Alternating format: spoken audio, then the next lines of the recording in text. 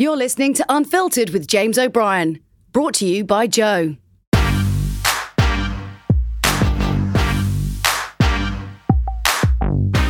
Hello and welcome to the very latest edition of Unfiltered, which, well, this is a really interesting one for me because I don't know whether you've noticed this, but people who are ordinarily, well, let's not beat about the bush, people who couldn't ordinarily give a shit about female rights or equality suddenly come over all women's lib when the men doing the oppression or the men doing the raping or the men doing the disgusting things happen to be of a colour. You'll see it in the kind of far right white supremacist corners of the internet. And female genital mutilation is one of the great weapons of whataboutery that they've adopted in the last few years. So you say something about Donald Trump boasting about sexually assaulting women and his most racist fans say, yeah, but what about female genital mutilation?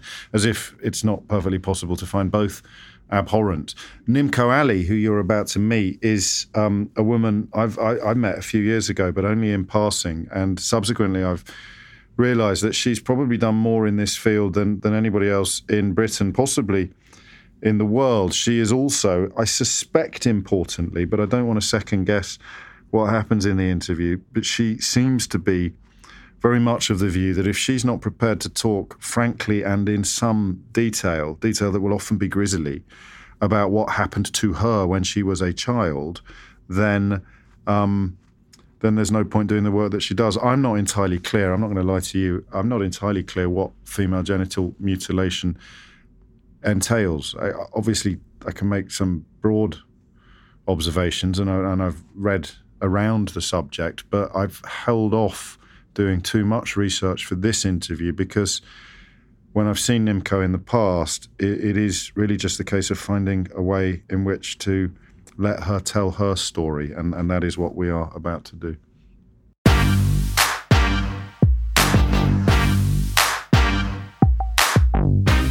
I am joined by Nimco Ali, who, alongside Bill Browder, perhaps, of all the people that we've done on Unfiltered thus far, is perhaps furthest from being a household name. That's, partly because you have dedicated yourself almost exclusively to one area of campaigning. You are, for my money, the country's most prominent campaigner against, it's an acronym FGM, but I think it's important for us to say it in full. We're talking about female genital mutilation, which is undertaken mostly for cultural reasons in mostly African countries. So thank you, Nimco, joining us. We'll start, I think, with you rather than with the campaign, because one leads inexorably into the other. You were 7 years old when you left your native Somaliland in circumstances that are pretty horrific. Yeah, well, I was 7 when I officially kind of found myself stateless after having FGM itself as well. And I would just kind of say the fact that it's not an African and it's not a cultural thing. It's a form of violence against women and girls. And because of the fact that it was for years put into the kind of context of culture, we kind of didn't really deal with it. So I was on holiday in what is now Somaliland when I was 7, and the civil war, all the persecution of the North, is essentially that's why it kind of broke away started. And on the way back to the UK, for some weird reason, I think my mother and my grandmother thought that I was never going to come back to Somaliland. I was never going to come back and know my culture, and FGM was something that just had to happen. And I came back to the UK very British and very Somali at the same time, very confused. How long had you lived here? When did you arrive? 4. So at the age of 4. This was after your grandfather was... So what happened was that my mother and my father lived between the UK, Dubai and Somaliland. So every summer, that's why I was really close with my grandparents, my paternal side of the family, is that we'd go back, and I was raised to speak my language, to kind of understand that I came from a good family in Africa, and this is where I was from, but I was also privileged enough to live in other places across the world. So we were in the UK on our Somali passport. We weren't taking citizenship here. Okay. And then what happened was that when the country essentially fell, then the passport fell. So you kind of find yourself... So it ceased to be an international document. It ceased to exist. So similar to what's happening in Syria at the moment is that there's some kind of prosaic government... Not to make light of it, but like Tom Hanks in that film, stuck at the airport. It literally was stuck at the airport, but we were stuck in Djibouti. Right. And the UK government, were quite like, lovely at the sense that like, this is where my second home was. So we ended up getting papers to come back, but we had to claim asylum as soon as we got here. But I came back a completely changed person. I'd witnessed war.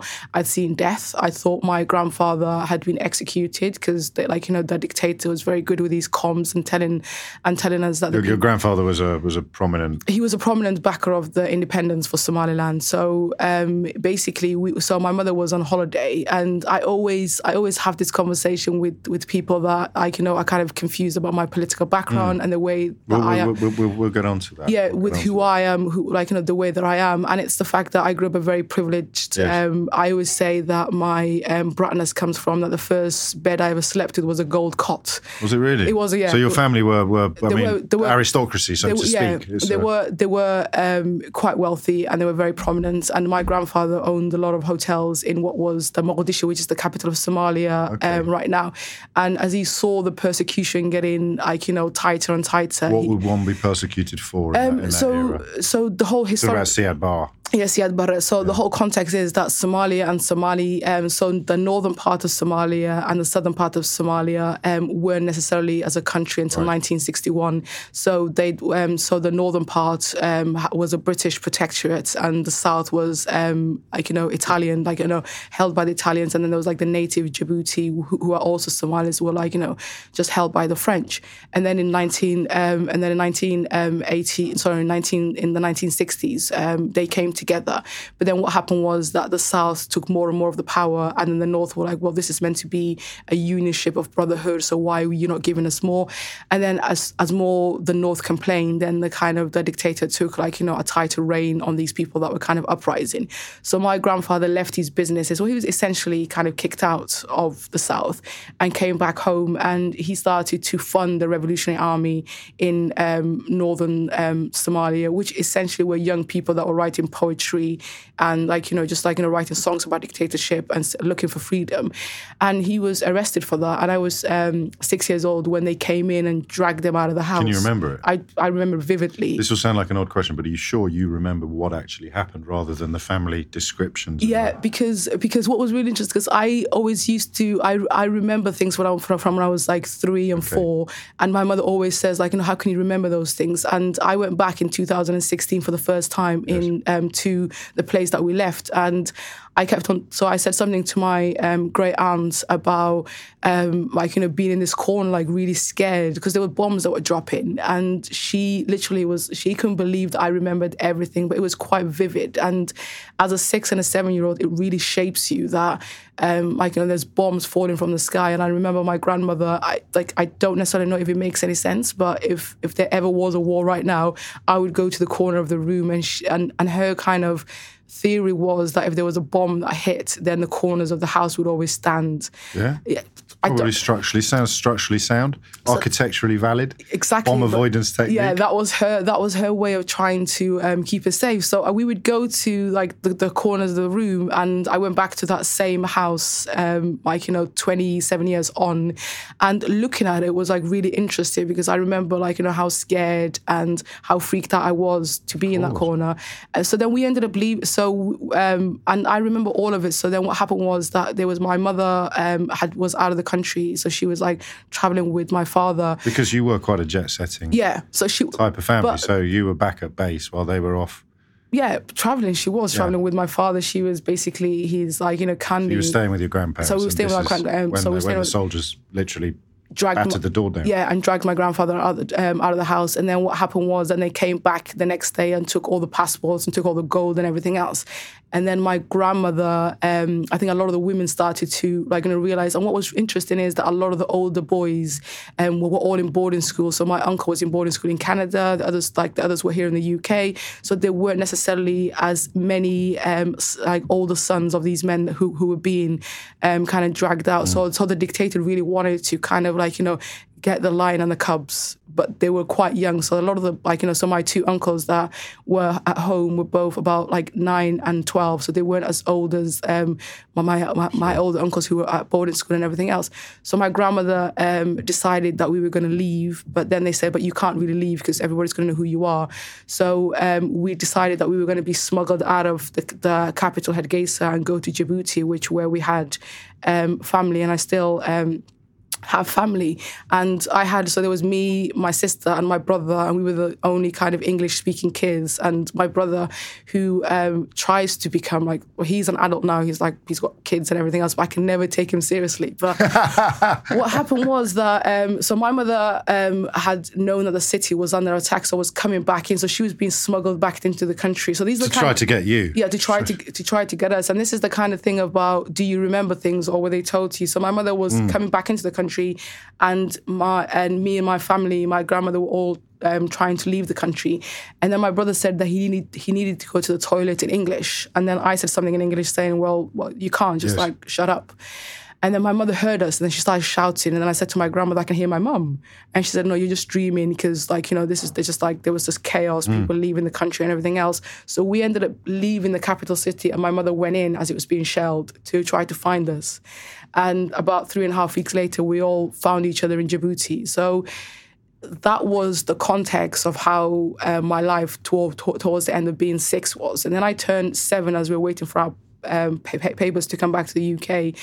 And then I have FGM, which made no sense to me. Did you know what was going on? I know that you've told this story a few times, but most people watching or listening to this won't have heard it, or indeed anything similar ever. Yeah. So, I mean, we'll go into some detail about what it involves, because I think you have to stare it in the face to understand what it really is. But the age that you were is almost unbelievable. Well, globally, the average age is 5. So I was a little bit older than what the average age is. And I think do you remember that day? Do you remember that morning? Do you remember, I mean, how did it all unfold? And I think this is one of the kind of interesting things of why I ended up, like, my activism is always quite different to everybody else's, because mine happened completely out of context, in the sense that I had no idea I was a girl. So we have constant conversations these days about gender. Yes. And I had no idea I was a girl until that happened, because I'd seen my, uncles and seen people be circumcised, or boys be somewhat, have something happen to their anatomy, or come back from having something to their anatomy. But I never kind of felt that sense of fear and the sense of kind of confusion. And I think the aura in the room kind of changes. There wasn't a similar aura when my uncles were having their circumcision, or when, ironically, somebody else was having their tonsils out, or whatever, something physical was happening to kids. There wasn't that uncomfortability of it. You sensed it. I sensed it. And why would that be if the accepted view is that this is both normal and a good thing to do? Because within my family it wasn't, but I actually hadn't realised that my mother and my grandmother never necessarily had the power to do anything, but they worked in Had it been done to them? Yeah, it had been done to them. So within my family, it was 100% until my niece and my little cousins were born, and now we've kind of changed that conversation. But when it was happening, so there was a conversation being had about something happening and I had no idea what it was, and there was arrangements being made. So we need to do this thing with NIMCO, and you're aware that it's you that they're talking about, but you're not aware what this thing is. No, it was more about the fact that, like, something's going to happen. So on that day, this lady's going to come. Okay, but it could have been anything. Yeah, it could have been anything. So, and like, you know, the idea, the fact that I've just seen civil war and I'm trying to get out of this country, I just had no idea what it was. So maybe it was somebody having my picture taken. Because you're 7 years old, so you're just picking up all these kind of weird things. And then it was,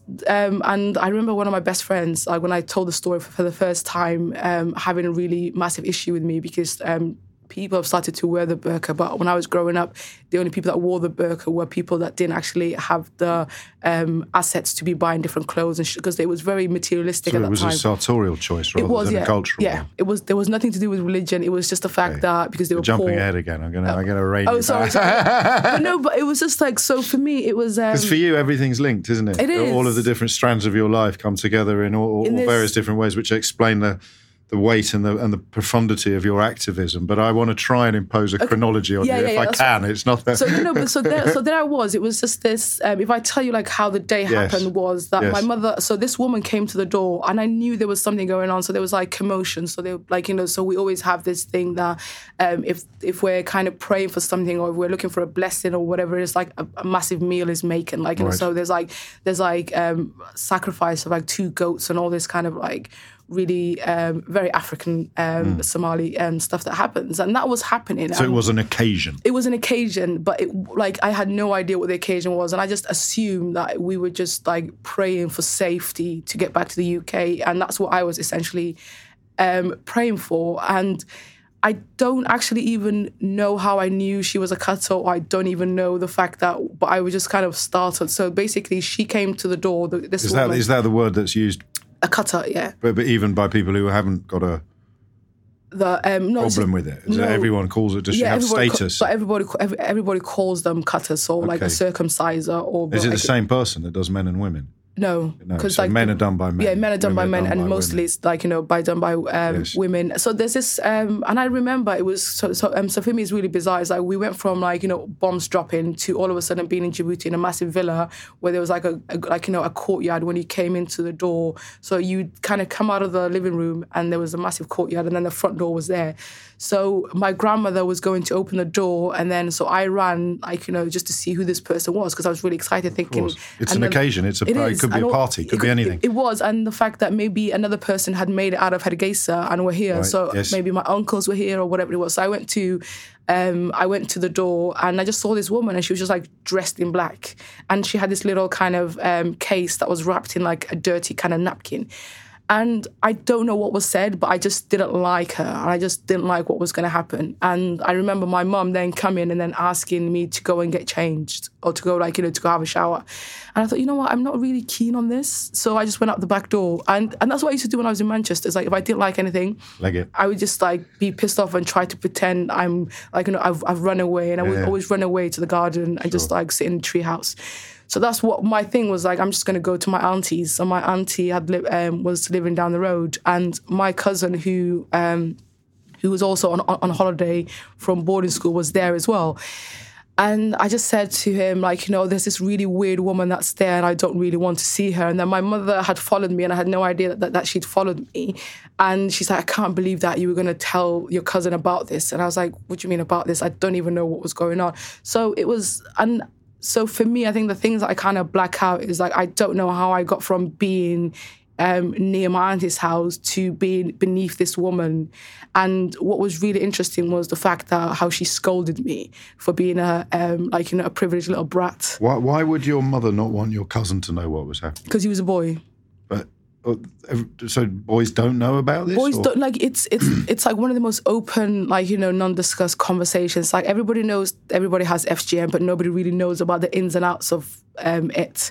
And you assume, but because you assume everybody knows, then you don't have the direct conversation with somebody. So it becomes a sort of constant unexplored presence. Like a Rosemary's Baby kind of thing, where it's just like this like mysterious thing that happens, but nobody really talks about it, but it's kind of weird and we should talk about it. And the employment of the phrase, which of course for most Westerners, the first exposure we've had to female genital mutilation would have been under the euphemism female circumcision. Yeah. So that plays into what you're describing. The boys think somehow, without going into too much... that you have a penis. Biographic or genital detail. They're just thinking, it's no different from what happened to me, and therefore why is it big? Just a female version of the same thing. Yeah, exactly. So let's not talk about it. Yeah, so that's the whole point. And also, I don't really But I asked the question because it implies a sense of shame on the part of your mother rather than secrecy. Yeah, no, it even is, though... But there is a lot of... And that is the thing, was the fact that because I've been so open, people were shocked that I wasn't embarrassed about what happened to me. Yes. As opposed to me, because because I was never even when it happened, it's like, it was painful, it was horrible, but I was never embarrassed by it. I was, Which creates a slightly easier atmosphere for me to ask my next question before we talk about what the woman did. Yeah. What exactly does it involve? So there's like 4 major types they get more invasive as they go along. So the 3 most common forms of FGM is like a clitoridectomy, so they just remove the hood or partially or part of the clitoris. With a razor? With a razor, with scissors, with anything that can really cut. And as we go on, FGM is becoming more and more medicalized, and it's happening within medical settings because we've spent a long time looking at trying to reduce harm as opposed to looking at the humanity and the rights of women. So if you must do it in a way that minimises the harm you'll do to the Exactly, child.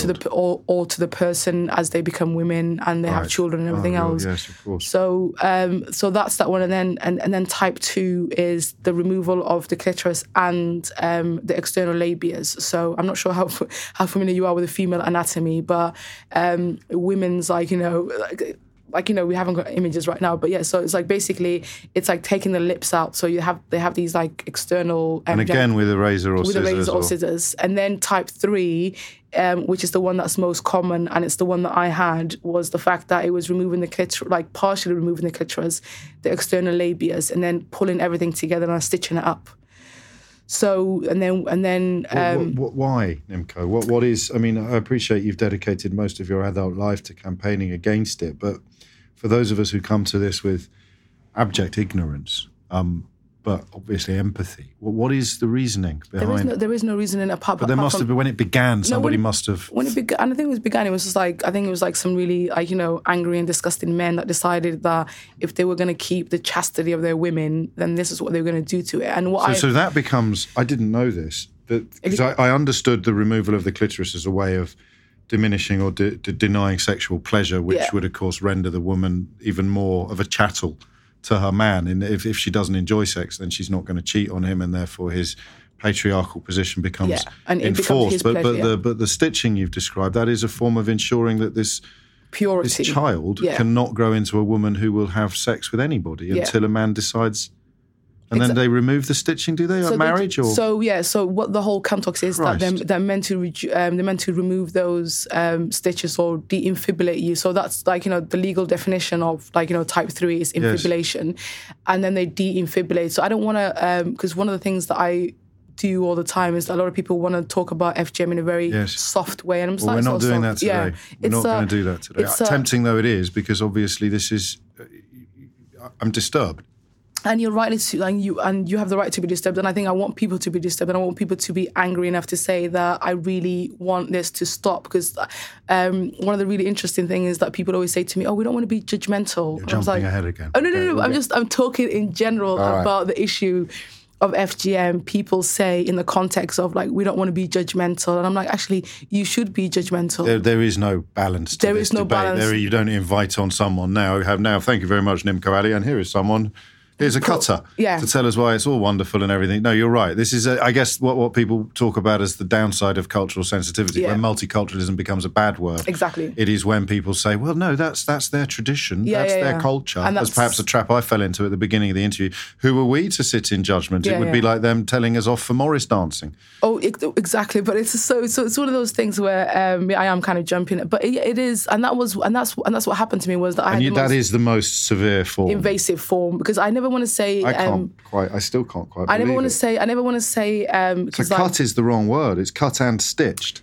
But that's type 3. That's I appreciate. Yeah. But in terms of. That's why mutilation, happens, it's so basically the cutting is the act, and I hate people that say female genital cutting, because cutting is the act, mutilation is the consequences that of course.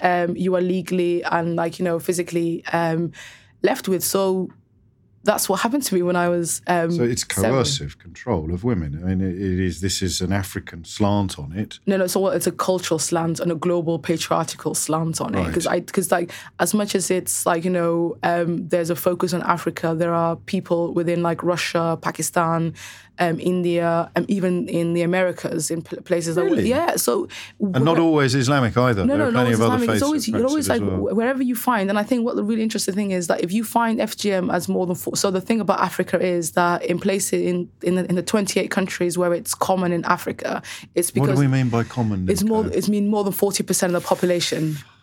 So in my hometown, or in 40% of the female population. Yeah, obviously. It's like, in my native Somaliland and Somalia, it's at 98%.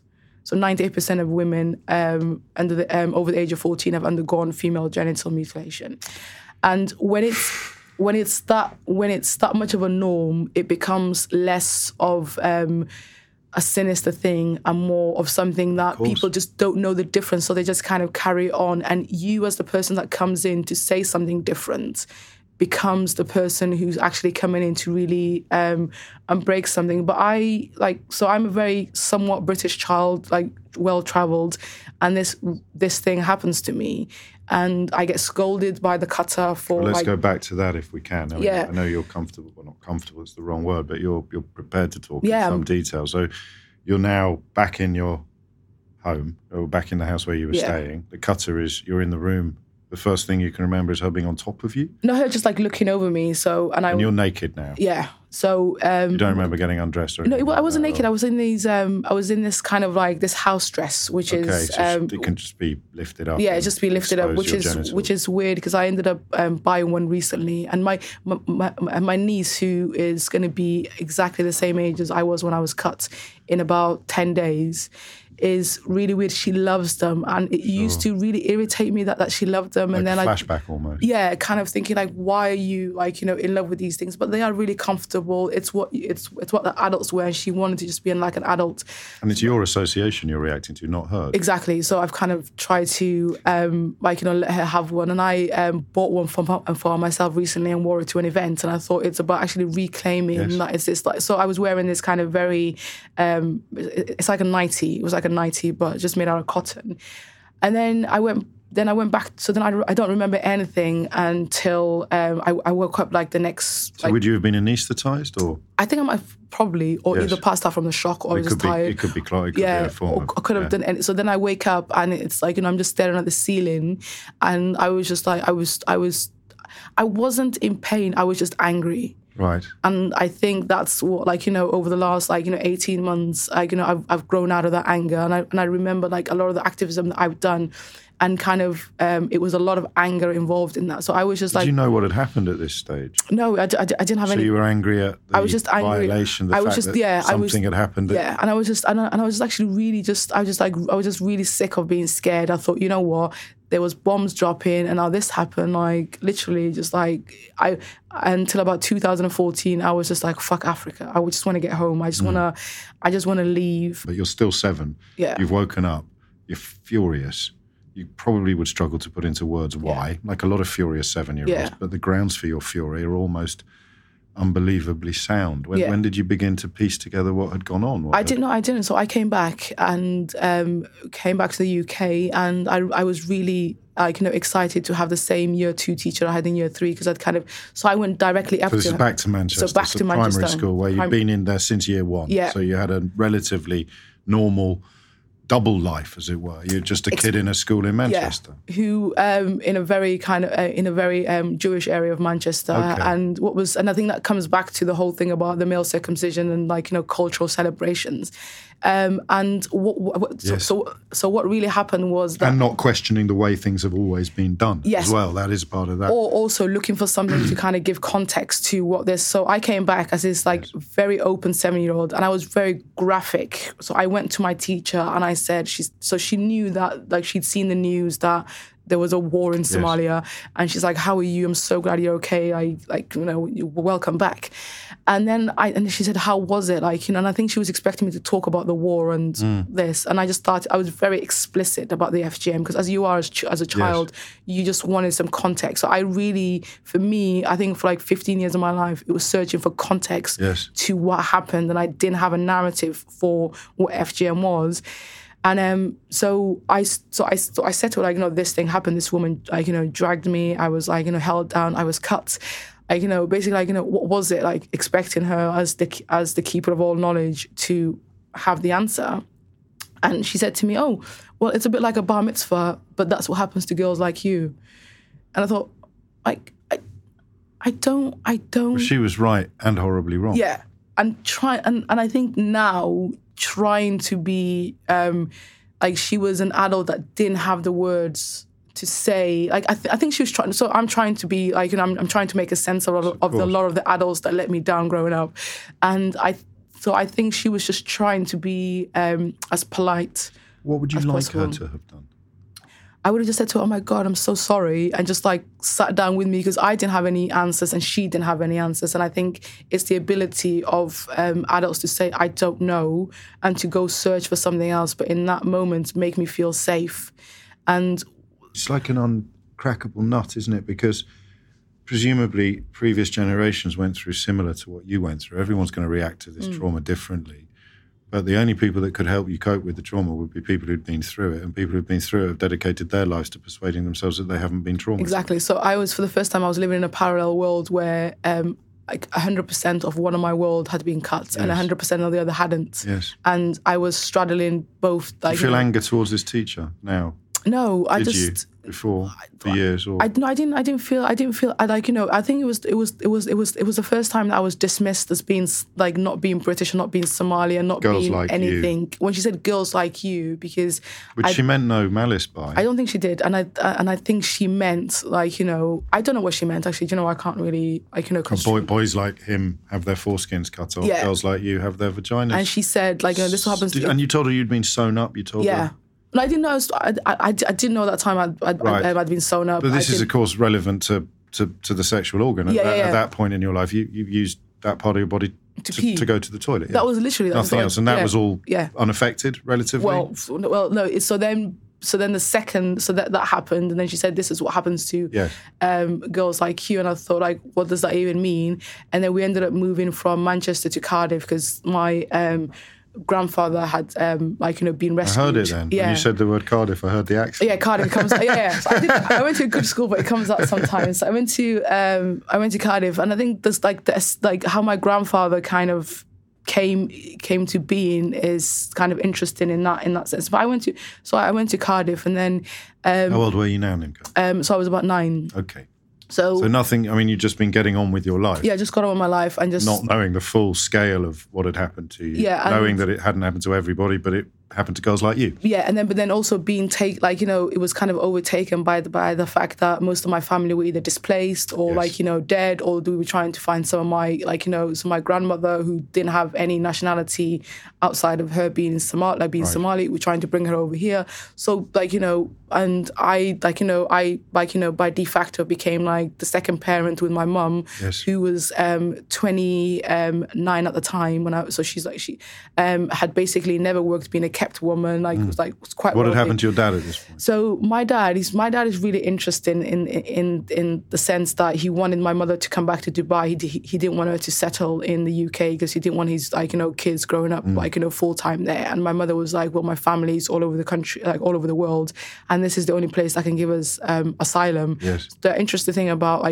Saudi and all these places is that you can come live there if you have money, but they won't take you in. Right. So my mum was like, well, no, it's I need to reconnect my family. I've got sisters and brothers that are back home. So your branch of the family had money, but if she wanted to maintain contact with family members that didn't, so basically my grandfather, so my dad's money was in Dubai, so his money wasn't as affected as my grandfather's, which was all still in Africa and being seized. Okay. So we literally had nothing in that sense, but apart from that the money that my father had, but then he wanted us to come back to Dubai, and my mother had also brought over 2 of her brothers. So my uncles, so we all came over. We all came because there's 2 families. Yeah, there's the paternal and the maternal family. Yeah, your mother was focusing on her side. Family. Yeah. So my grandfather was executed, so he was gone. Her dad. Her dad. So my grandmother was stuck there with my 2 aunties. My other uncle, his school in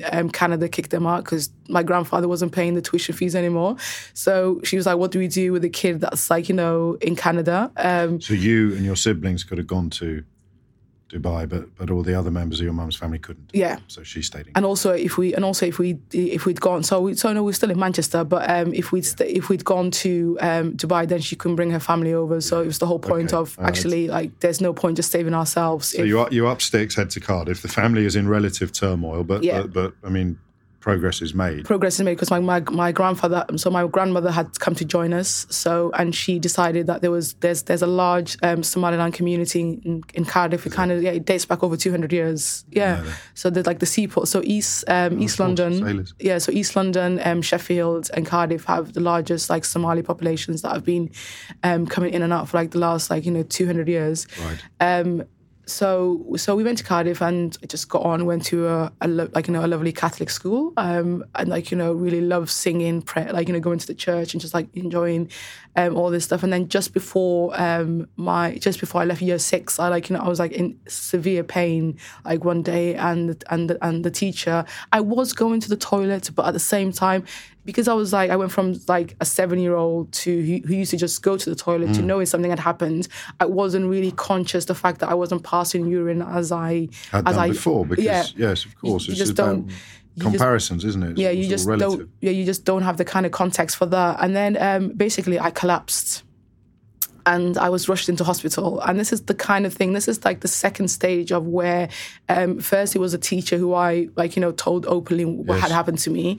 And then at 11, I get wheeled into a major hospital in Cardiff with basically a sewn up vagina. This is like an 11-year-old with a sewn up vagina. My kidneys were going to fail. And had it been a week or 2 weeks after, I would have been dead.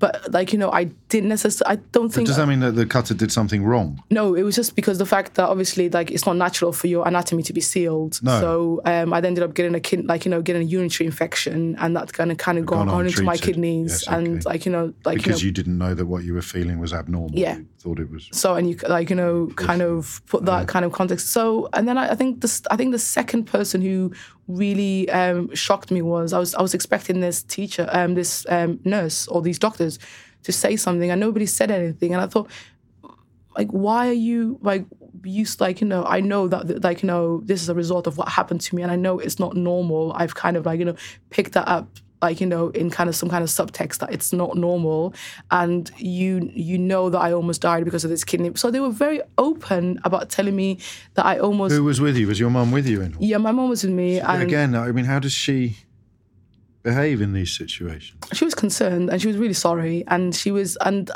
guilty. Really, I think she's been immensely guilty for a long time, and because she was 27 when I had this, and it's like as a 27-year-old, I've started to do activism. That was hard, but as a 27-year-old, going against a social construction of what women should be is. I think what's shocking also is the fact that it's driven by women. I know it begins with a male impulse. But I think women are. There are no men involved in the story you've told us today. There are no men involved, but men hold the power and the expectations and the stories that they tell about the perfect woman, the perfect mother, the one of the whole point of the fact that, well, if you don't do it and take care of this, then you don't you don't trust us to do it, and if we do it, then we might. So there's a lot of coercion in the sense why of course why women do that.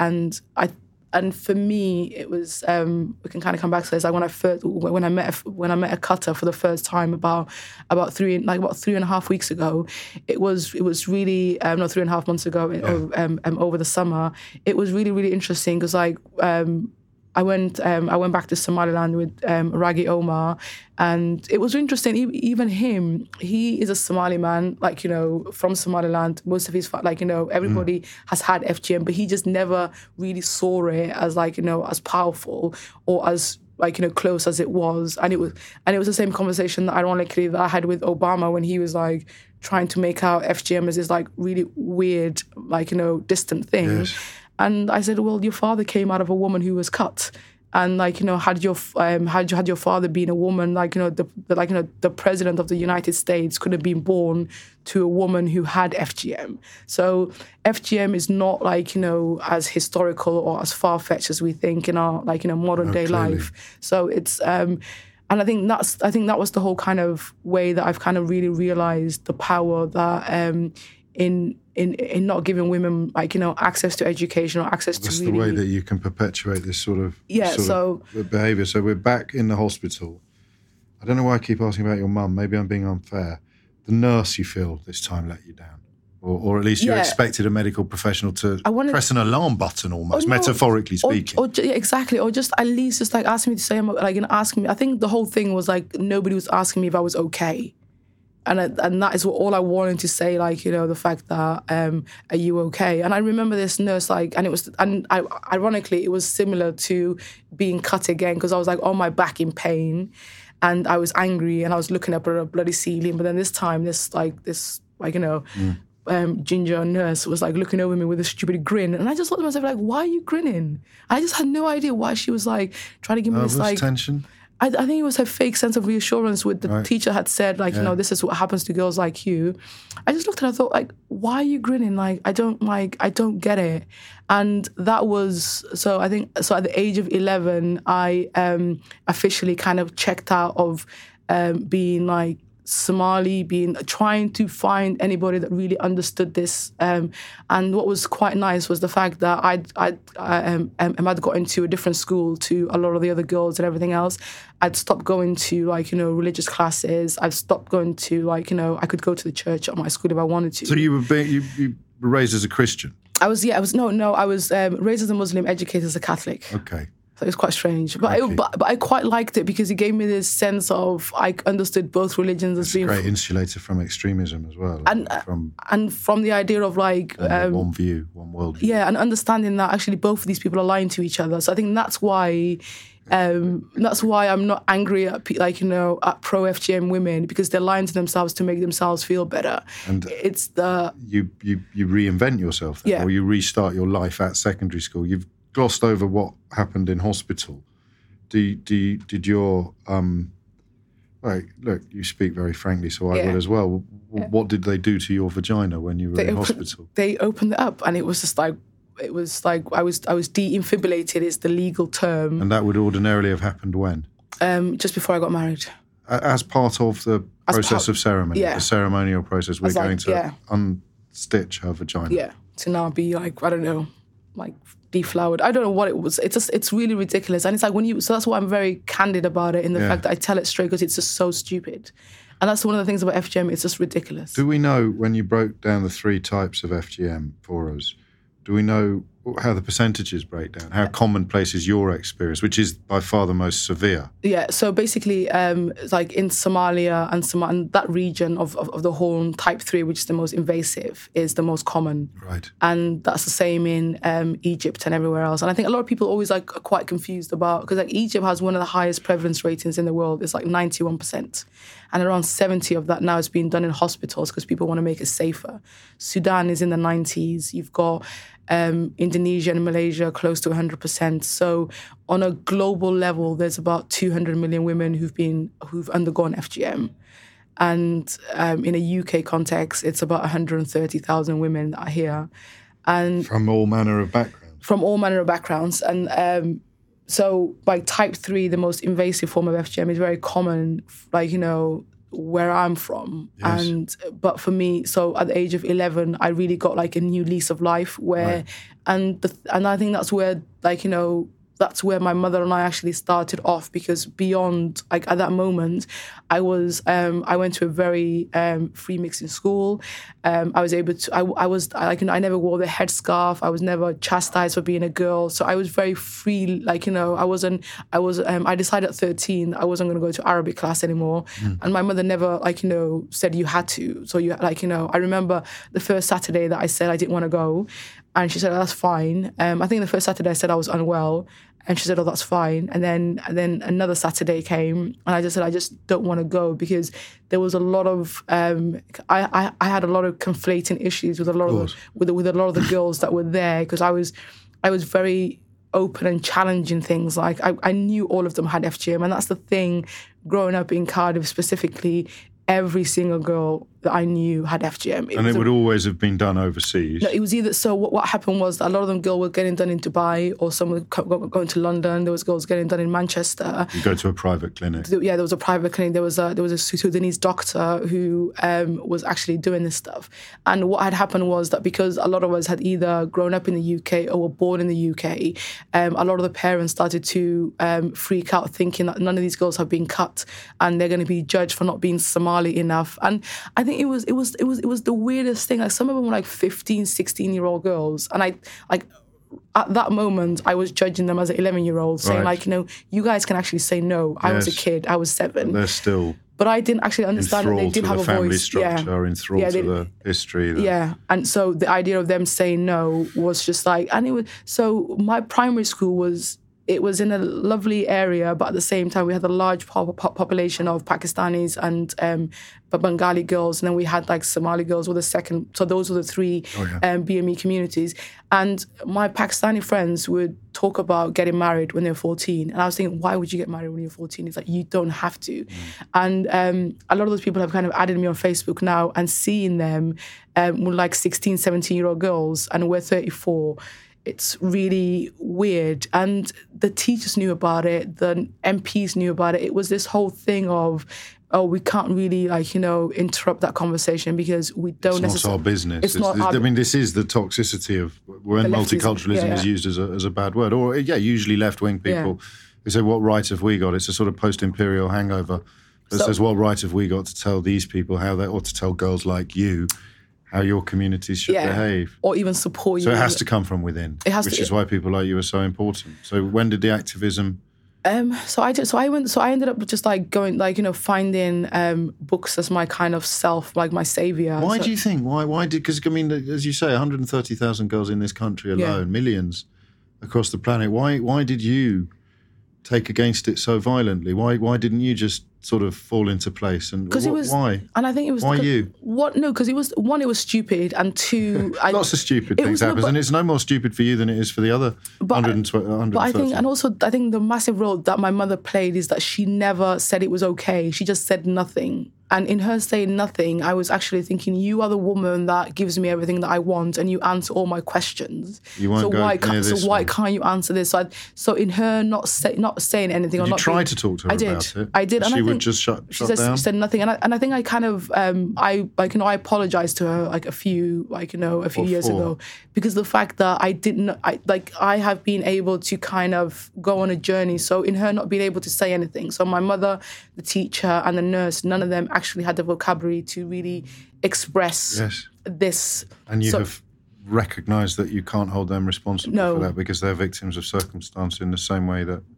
So I ended up finding Nawal Adder-Salawi as a 12-year-old, and she wrote this book called The Hidden Faces of Eve, and she writes about FGM in that. And it's really interesting because she writes about, and that's where the Rosemary's Baby kind of context came in. I don't know why, because I had like 2 older uncles that were like my brothers. Yes. So I ended up watching movies that I shouldn't. Rosemary's Baby and Boys in the Hood were 2 films I watched very young that were very inappropriate for me to be watching as a 13-year-old. But seminal. Yeah, but they kind of made that. So I remember reading her book, the bit when she writes about FGM, and but Noelle's mother is very complicit and very active in her cutting, so she holds her down. Right. And then she comes to light and tries to look for her mother, and then she sees that her mother was part of this. And then in that, she decides that as a child, I don't have the ability to survive, so I'm just going to stay within this context. But I know that this is not something that I believe in, and this is something that's wrong. And she was the first person that really kind of resonated. How did you find her? Just in the library, But what were you looking at in the library? What section? Just like anything, just like novels. It was just like books, and just like So you stumbled on it. You were looking for something with No, I was just looking for a book that I hadn't read. God. I was just because I just constantly would be because I was in this parallel universe as I kept saying. It's a duality that you describe, and then you just had to find something that kind of that really spoke to you. It's the extreme version of the child from a very repressive religious background keeping a separate outfit in the phone box. To change into, like the girls used to kind of, But it's a very, very extreme and internalised version of that. There's 2 U's. No, there was, I always used to say... and this is, now we're moving towards there becoming 1 U. There was always my history teacher, I think it was Mr. Starr, my history teacher, and he was also my form teacher at the beginning, who was really kind of passionate about history, and he used to say to me plan an IMCO population 1, because I would always have this really weird way of seeing things, And then I remember him calling in my mother when I think it was my second year, just like second term of year 7. And he said, she's really gifted, but she sees things black and white. Right. And I'm really concerned about that. And then my mother was like, is she doing well? Is she going to get her GCSEs? And that was like 4 years to when I was going to get these GCSEs. And he said, yeah, she's really, really smart. But he said, I'm really, I'm really concerned about how grown up she is and how she's really just because you're trying to process really complicated stuff at a very early age, and just to kind of do that. Well, maybe that's the answer to my question. Other girls didn't try to process it; they just accepted it and got on with it with the the reduced life. And I was a complete arsehole to them because I was just always constantly thinking why are you guys not asking questions? What did they say to you? Nothing. They just literally just didn't shut up, Nimco. Yeah. Why do you have to be different? Yeah, everyone else has gone along with it. Exactly. Is that right? Yeah, it was like you think you're smarter, you think you're different. And I still get that from a certain kind of context of when I ask the awkward questions. So you'd get an ostensibly liberated woman living in the West, but hailing from one of the countries that you've mentioned, and they would still see you now, someone from your own peer group, your own age group, they would still see you now as a troublemaker. Actually, it's changed in the last 6 to 7 months. Has it? Yeah. Because it's receiving more publicity than ever before. And also weirdly enough, so when but no one's going to turn around and say, I'm really glad that they cut off my clitoris and sewed up my vagina. Shut up. Oh God, yeah, you would. Yeah, so I was on Hard Talk once. And CNN. No, it's BBC World. Oh, okay, BBC the World. BBC World, yes. So and they bought somebody to counter my God bless FGM. The BBC. So a pro FGM woman, and it was really weird because I wanted to hug and punch her at the same time. Yeah. Because I said, this is what happens is when it's when you internalize something. It's like women. Have you ever I don't know? Well, I do this a lot. When you see a guy being really aggressive to a woman in the street, and you try to step in, and she turns on you. Yeah. So it's that kind of thing of the fact that actually I'm really embarrassed by this because I was so open about it and I was always having these kind of conversations. So this woman talks about how, and she had it done at 21. And if you listen to the conversation, she also takes her younger sister with her. So the way that she was doing it was the coercion to get her younger sister to kind of come along. So she thinks it makes her look beautiful. She thinks it's heightened her sexual pleasure. And she's pro-FGM. And I sit there and I'm just thinking, and she doesn't want to call it FGM, she calls it female genital cutting, and it's akin to male circumcision, and it's a heightened power and sexuality for women. And I sit there and obviously the guy who, whatever his name is, the tall one from the BBC, was being very academic in this conversation. I'm like, you can't actually be academic. And he was talking about the context of choice, and I said choice doesn't happen in a vacuum, and you can't nobody. I said how do women crawled out of a cave today and said I want to have my labia chopped off, sliced off. That I could believe there's some free choice in that. But if you're created and raised in a society where you're told you're disgusting or all these other kind of things, you can't. I don't think there's the ability to really freely have choice, and that's why I think legislation is key to saying the fact that, you know what, actually you can't do anything to your anatomy. We're gonna have to squeeze the adult Nimco into a very small amount of time because I just glanced at the time and I've lost about half an hour in this interview just listening to you. You've taken me so far into your story that I lost track of time. I now know why you do what you do. I know what happened to you. I had no idea about the detail of what happened to you and what happens to hundreds of thousands of women and girls. Millions. I'm thinking of Britain. Okay. Initially, and then onwards. It's hard to imagine a bigger mission than the one that you've set for yourself. It started off with one. I always say it's one girl, one generation, and it started with the birth of my niece. I think God This is the daughter of a brother or a sister? my brother. So the guy who I didn't take seriously, but I have to now because he's an actual grown up. So I remember. So it was weird that. How old were you when your niece was born? I was to work that out. I was you were 24.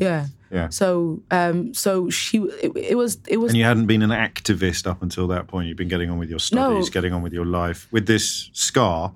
both physical and mental. Yeah, I defaulted in the sense of becoming an actor. So what happened was that I'd gone to Bristol, got a law degree, was like really like, happy. I was like 10 and I was happy. I was just kind of I'd kind of actually started to embrace this Nimco who was always just like living on this like very kind of very academic, like just like I'm just going to be great at everything. And I think that's like, that kind of was like self-harming in that sense of just like always gonna like be great at everything. And I got into the fast stream and I went into public health. And there I was working on communal diseases. And I went to a feminist society thing. And this woman came up to me. She said, "Oh my God, are you Somali?" And I always get this. It's like, "Are you Somali?" And I said, "Yes." She said, "Oh, I didn't like we take you for a Somali." And I thought, like, what does that mean? And then she said, "Oh, I've got like I have a large cohort of Somali girls in my school. Would you come talk to them about aspiration?" Nothing like to do with FGM. And this was like 2006. Yes. Aspiration. I was like, "Yeah, fine, go ahead. Like, why not?" It's like, cool, coming to. And I remember walking in, and I remember always being conscious at the back of my head. I thought, don't be a stuck-up Nimco, because everybody thinks I'm a stuck-up Nimco. When I'm not, this is who I am. I'm self-deprecating. I take the piss. Sure. It's just like. But I think the more you think about stuff, the more right perhaps you have to an opinion. Yeah, it's just so. But I thought, what? Remember, this is my job. Yeah, and I just think to myself, okay, do you know what? Actually, don't be an arsehole when you go into this Very room. important. Yeah, in a voice. So went in and I was like to these kids, like, "Hi girls, like, what do you want to be when you grow up?" And they all just looked at me like fuck off. I was like, "Oh, who are you?" Yeah, all right, grandma. And I was really intimidated by them. Yes, they're terrifying. Teenagers in general, teenage girls in particular, absolutely terrifying. And I hadn't been to an inner city school or whatever, and that's not the kind of school that I went to. So and then we were talking. I was like, and then I said, "Oh, I work in public health. Like, do you want to talk about ovaries and all these things?" And then the teacher left the room, and these were like all 14 like Somali girls, and I knew them, and I knew of them. I used to see them around. And then one of them just like, "Miss," and I said, "Oh, don't call me Miss. I'm like 21." It's like, "Come on, guys!" Like, and she's like, "Mrs. FGM Halal," and she put it in Islamic context. And I said the most flippant thing. So the reason why I do what I do is because of the guilt of that moment. Oh. And I said to her, like, I basically was like, "What do you guys know about FGM? Like, how many of you have even been cut or know somebody that's been cut?" And I spoke to them as we used to speak when we were in school of the fact that everybody had been cut.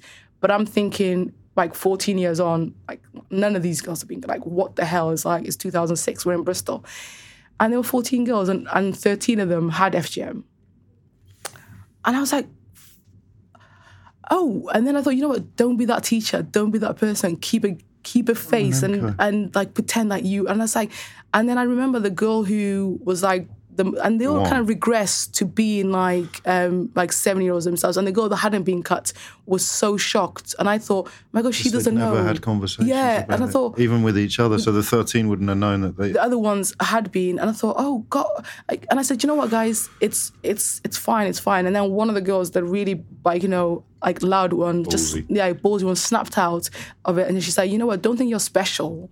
To the girl that was at the end, she's like, don't think you're special. I know they're going to take you this summer. And she was very graphic about what happened to her. She's like, this is what's going to happen to you. And I was like, fuck. Like, and I was like, don't cry was my main thing. Was like, just don't cry. And then the teacher walked back into the class, and everything just kind of just changed. It was just as though they'd kind of just gone into, like, it was Superman taking off his thing. Just the like, duality again. Yeah, they just kind of flipped over. Two people. And then the teacher asked me, like, are you okay? And I was like, and I thought, then I just left the classroom. So then we just carried on with the lesson, and I left. And then I remember going to my office, I just like breaking down. Yeah. And I'd never said anything about me having FGM to anybody, because I thought after 11, I thought this is nothing to do with me. And I just went to I went to the child protection team, and I said, you have to like do something about this, and talked about I talked about FGM in a third person and talked about the issues and stuff.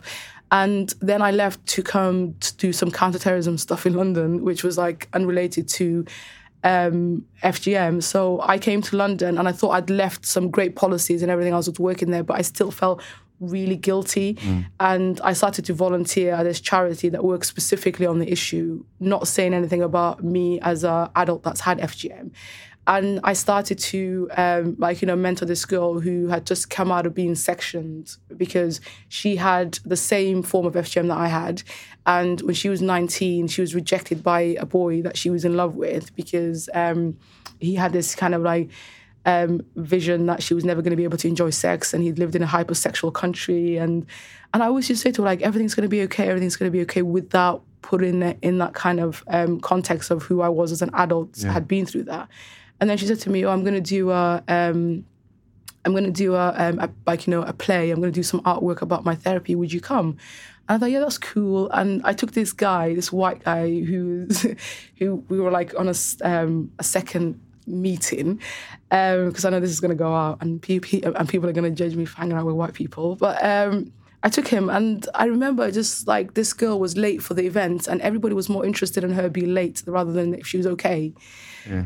And she went onto the stage and she just started to hyperventilate. And I thought to myself, you know what? Your silence is so complicit. Everybody, you mean everyone else in the room? And everybody else thinks that this girl is never going to be beyond FGM. She thinks that's all she's ever going to be. That's all she's ever going to be. Her life is over. And I don't know why and how I did it, but I just went onto the stage and I took her aside and I said to her, I swear to God, it's going to be okay. Everything's going to be fine. And then she asked me she said, how do you know? And I said, I had the same thing. And then that friend of mine was behind me and had no idea. And I still remember his face, and he was drinking a Diet Coke going, and I thought, God, I've got to deal with you as well later. And that's when I thought, that was about 2010, and my brother had just told me that he was about to have a daughter. And I thought, do you know what? A new government has come in.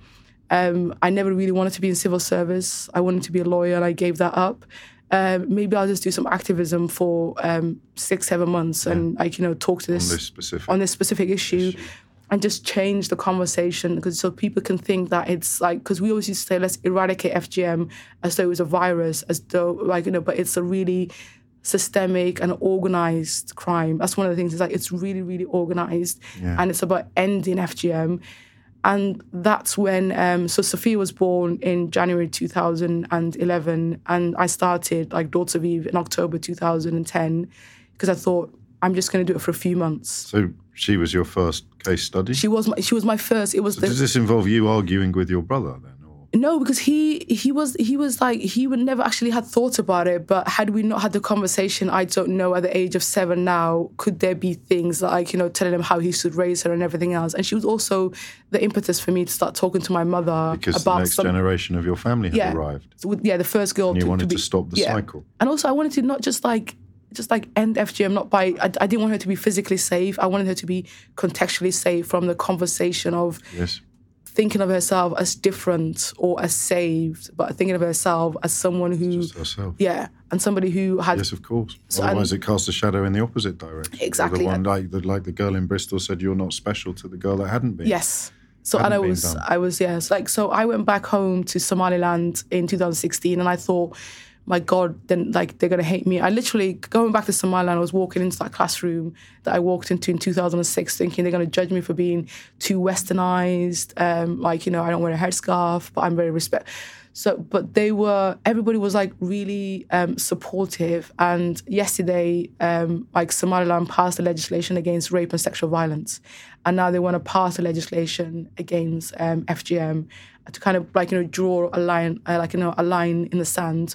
And it's a country where 98% of the women are cut, but 70% of the population is under 30. You can actually make that change in a generation. Yes, of course. And that is, and Africa, where it's most common, where we keep talking about, it's a very young population, and we have the opportunity to really, scale up the work that the coalition government did. And by 2020, I think we can have real conversations, and then a decade to... You, and this, well, crikey. I mean, good luck sounds so inadequate, doesn't it, in the context of what... Yeah, but we all have a role to play in a sense, absolutely. And hopefully people now, having listened to you, will have a much, much better, bigger understanding of the scale of the problem and the prospect of success for you. And politically, this will be the last line of conversation. You're fascinating, to me at least, because you are a poster girl for not being binary. The sort of footballification of British politics in recent years, where you have to be 100%. If you think Toby Young's a wazzock for the tweets, then you must be a Jeremy Corbyn fan. There's no room for nuance. You have a genuinely nuanced view of politics based largely on who's proved most helpful to your cause. And also, mostly based on the fact that I was, my life was a result of tribal warfare. Yes. And I hate that probably plays a part. Literally, it's and I think that's why I see a lot. I used to see a lot of things I never see politics very black and white. But you have found more. You found a warmer welcome in the Conservative Party than you have in the Labour Party. I get along more with Conservatives because of the fact that it's like the bullshit is up front. It's like I know what I know what I'm working with, and I think a lot of liberal, lefty people on the left assume they know things. Yes, of course, and they assume they know what's best for everybody else. Exactly, and there's never that conversation to be able to kind of delve into things. So, but surely no, even Militant is not going to sit here with you and tell you what you don't understand about female genital mutilation. They would do that? They would. It's like, so what was really interesting was that the last podcast I did was the News Roast with Julian and Hayden. And I talked about this dialogue that Jeremy Hunt and I had where he asked a very inappropriate question. But it's a question that I've been asked, throughout my activism. There's a very focus on the sexuality of women post FGM. And so the question becomes, can a woman who's had it enjoy sex? Yeah. And I just said, depends on how good you are in bed, Jeremy, but we're not going to sleep together, seeing you're married, and I'm not really interested. But let's just and then in that conversation, I ended up talking about how, that the Secretary of State asking a former child refugee who's talking about something weird, and actively, the reason why we know there's 130,000 women in the UK is because he put in the code to kind of ask everybody that comes into as a result of his meeting with a clinical setting, that whether they've had FGM or not. And then I talked about in that conversation how I finally have a voice, and it's really weird to have a voice when you're voiceless as a young person. And then without my say so, first the Independent goes crazy with it, going how dare he ask this question? And this was 4 years ago. And then Dawn Butler writes a letter on my behalf asking him to apologise to me because she's offended that he asked me that question. And I thought, literally, no Conservative would ever be offended on your behalf. On my behalf. They might say to me, what do you think? So there's a sense of ownership which I don't like. My politics is more... that's interesting. I'm more of a socialist, and I do believe in I don't really care what you do as a job as long as you pay your taxes. I'm very happy to say I'm a byproduct of New Labour, and I'm very comfortable within that kind of setting. But the left is it assumes a lot, and I think what it does is circumstances people's experiences for what they want to see. For an ideology, for a kind of slightly naive world, or idealistic. Yeah, and I think I came back to this country under the Thatcher government. Tony Blair came in, and I haven't actually known the Labour government outside of my Cardiff kind of bubble. But it's just I get along a lot more with Tories. So, this quote here from you, there is a real possibility that FGM can and will end within our lifetime, and that is thanks to some very white and posh men who saw me and listened. Yeah. Not April Fools. Not April Fools. This is another chapter in that process of very white and posh men listening to you, Nim Cohen. Yeah. Perhaps. I'm not as posh as Zach Goldsmith, who you've also been very... Do you know what? He actually is one of the most incredible people that I know. He genuinely cares about this issue and moved mountains to help you achieve. And I don't think if it's me or whatever, but he genuinely cares about doing good. And I think what we do is that we alienate people because of who they were. So I don't I don't judge Zach for being rich just as much as I don't rate somebody for being politically on the left or those kind of things. So I'm honored to call him a friend, and we get on. We don't agree on anything. I'm not a Brexiteer, but at the same time, I can have that conversation with him and say I don't agree with you on that, and just Have you read June Sarpong's book? No, so I've got a copy of it. You should read it because I think it will resonate with you particularly because it's essentially she's a previous unfiltered guest, and it is the whole thesis of her book is that people need to, get out of your echo chamber sounds a bit trite, but you need to recognise that people are a multiplicity of opinions and influences and experiences, and to think that anybody fits into a pigeonhole is palpably absurd. But I'm not sure I've ever met anyone who defies pigeonholing quite as seriously as you do. Oh, yeah, I think, once you see people that look like each other fighting over things that they could really agree on, you end up, and that was what the thing was about standing in for the Women's Equality Party at the last general election. I could have happily been a poster child for the Conservative Party, or but weirdly enough, actually, the Labour Party never offered me anything outside of being a councillor.